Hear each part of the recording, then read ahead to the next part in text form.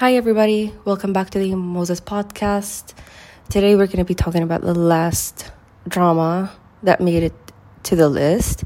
And I know I have probably said this isn't in any particular order, but hear me out.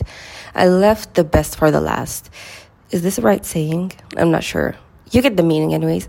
The suffering I had to endure every week to wait for a new episode to drop. It was real. It was intense. I count down the days and I have definitely learned how to be patient.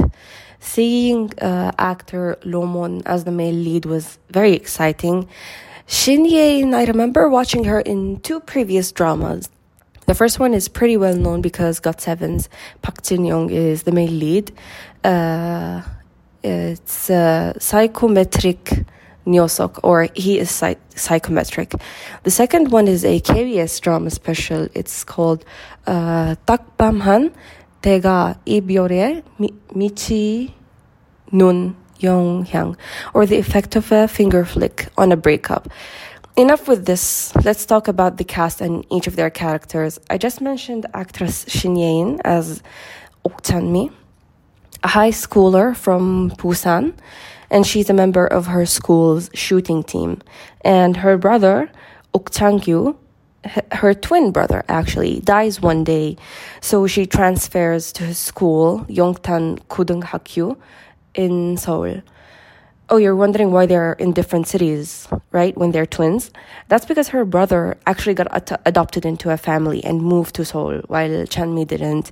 She remained in the orphanage.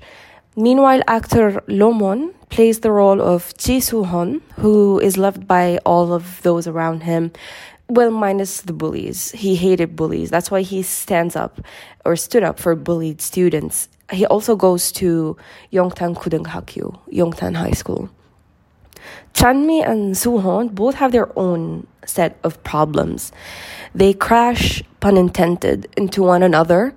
And even as they are going through the hurdles in their journey, they're still strong. I'm not going to get into more details, or else I will definitely spoil it on you, even though I have so many things to say about it. Like how I like our main characters, how I'm glad Shin Ye-in and Lomon were chosen to play Chan-mi and Soo-hon. Even though it's classified as action, thriller, and investigation drama, there were very much heart-fluttering moments. It is always these dramas that have the best of such moments. They are not cliche or sappy the way, your typical rom-com romance drama does. They are way more meaningful because it is the smallest things that matters, right? And if you watch it, you will know what I mean. Again, as much as I wanted to talk about it, I don't have it in me to do so. Instead, I will tell you about dramas that didn't make it into the list, but they were just as amazing. The cases discussed through the dramas and how you see the events unfold makes the story engaging. I'm talking about the drama 소방서 옆 경찰서, or in English called The First Responders.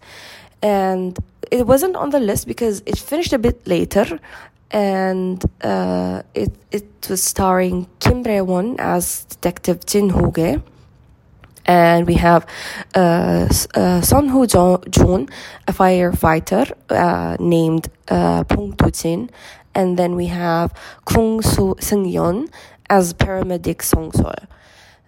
Now, you're learning from watching them rescue a kidnapped girl. Now, the kidnapper took her to a place registered in another person's name. I'm not spoiling this on you. I'm just telling you, I'm trying to tell you how the events are very engaging, and how each situation teaches you, just in case you find yourself in a dangerous situation like that. So the kidnapper took this girl to a place that was registered in another person's name, but when they find her location, they end up being in an apartment complex. Every building is exactly the same copy and paste function, but make it in real life. It reminds me of JBR, Jumeirah Beach Residence, if you know or live in the UAE.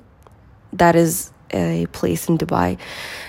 So we see how the three teams try their best to rescue her as quickly as possible because of the wounds she has sustained. And this is the only spoiler I will give you. Well, maybe not, because it's just episode 1 anyways, so it's not that big of a deal. Jin Ho-ge tells her to find basically a lighter. I think it was laying around the place, to basically just ignite fire to help them with locating her, which you can guess how both Tutin and Sol think about this. But what can they do? Time is not on their side, right? So it really is worth watching, and they're probably working on producing season 2 as we're speaking, because I believe that in its trailer they probably wrote or said June or July. Now, here are some quotes by the writer of the drama, Min Ji-in. The very first time I thought of the item, the first responders, was the moment I personally witnessed a fire station right next to a police station in Busan. In the late night, their lights were shining brightly. In that moment, I thought about the image of firefighters and police officers who keep their lights on late into the night and run out for others no matter the time. Another quote, she said, the true atmosphere in these stations and the banter between these officers who fight for the same purpose but inevitably have different values and rules. Another quote, while planning on the characters, I decided on the imaginary MBTI, Myers-Briggs type indicator of each lead. Jin Ho-ge was ENTP, Pong Do-jin, ENFJ, and Song Sol, ISFJ. She then exactly remarked, to say that the casting of these three actors surpasses 100% synchronization and is 1000% is not sufficient enough. And then she says, they say that each year approximately 13 million reports are filed with police departments and approximately 10 million with fire departments. Within those countless cases, the various emotions of conflict, greed, love, and hate between humans are likely swirling around. There is a policeman who has caught countless criminals but does not know how to catch the woman he holds dear in his heart. A firefighter who has extinguished fires countless of times but does not know how to put out the fire in his heart. And a paramedic who treats others' wounds well but does not know how to treat the wounds in her own heart. That's her talking about the characters. If a fire occurs, police officers have to call 119 and when firefighters encounter crimes, they must also call 112. But will they be able to call each other? In this series, I figured that the direction of the future season's love line will be homework that I'll have to create together with the viewers. The next drama I have for you, it's called Grid. If you like time travel themed shows, then you can check it out on Disney+. It stars So Kang-joon, Kim Ah-jung, Kim Moo-yeol, Jang Soo-young, and Song Sang-sin. Taken from Asian Wiki, Grid is about a mysterious ghost saved humankind and disappeared in 1997. 24 years later, it reappeared and it helped a serial killer get away. Kim Se-ha works in the administration bureau. Chang Se-byuk works as a police officer, and Choi Son-ul is the deputy director in the bureau. Se-ha works under her.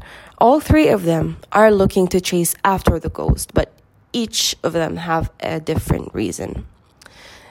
The other drama is called Please Send Me a Fan Letter, and it's only 4 episodes, and it stars Choi Soo-young from Sonyeoside, Girls' Generation, as popular actress Han Kang-hee, and Yoon Park as Bang Jong-sok, a single father who is raising his daughter all alone, and she actually suffers from leukemia.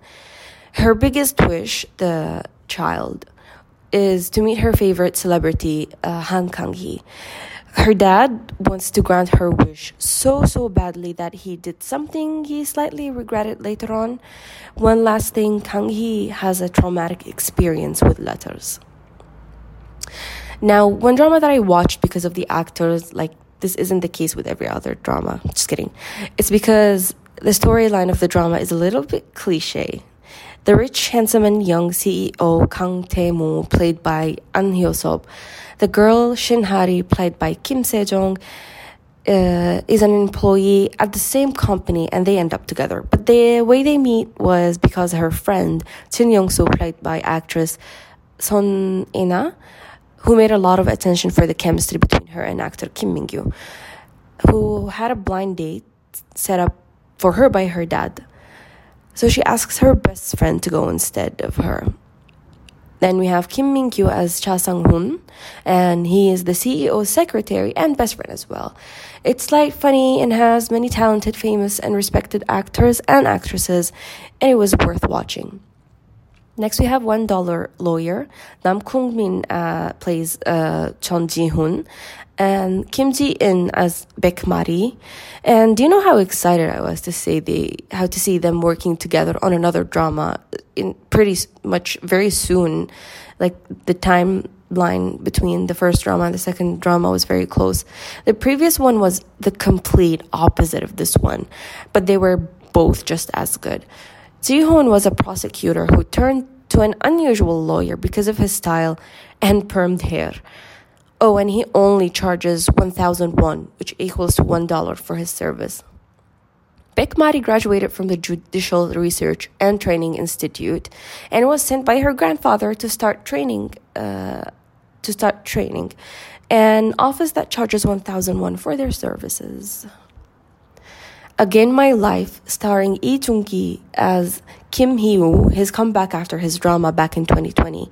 It can also be considered as time travel, maybe, but not really, when he suddenly finds himself alive after getting killed by an unidentified man, probably someone hired by the politician Cho Tae-sop that he was chasing after. And then we have Kim Ji-in as Kim Hee-ya. She had this project, I think, before $1 Lawyer.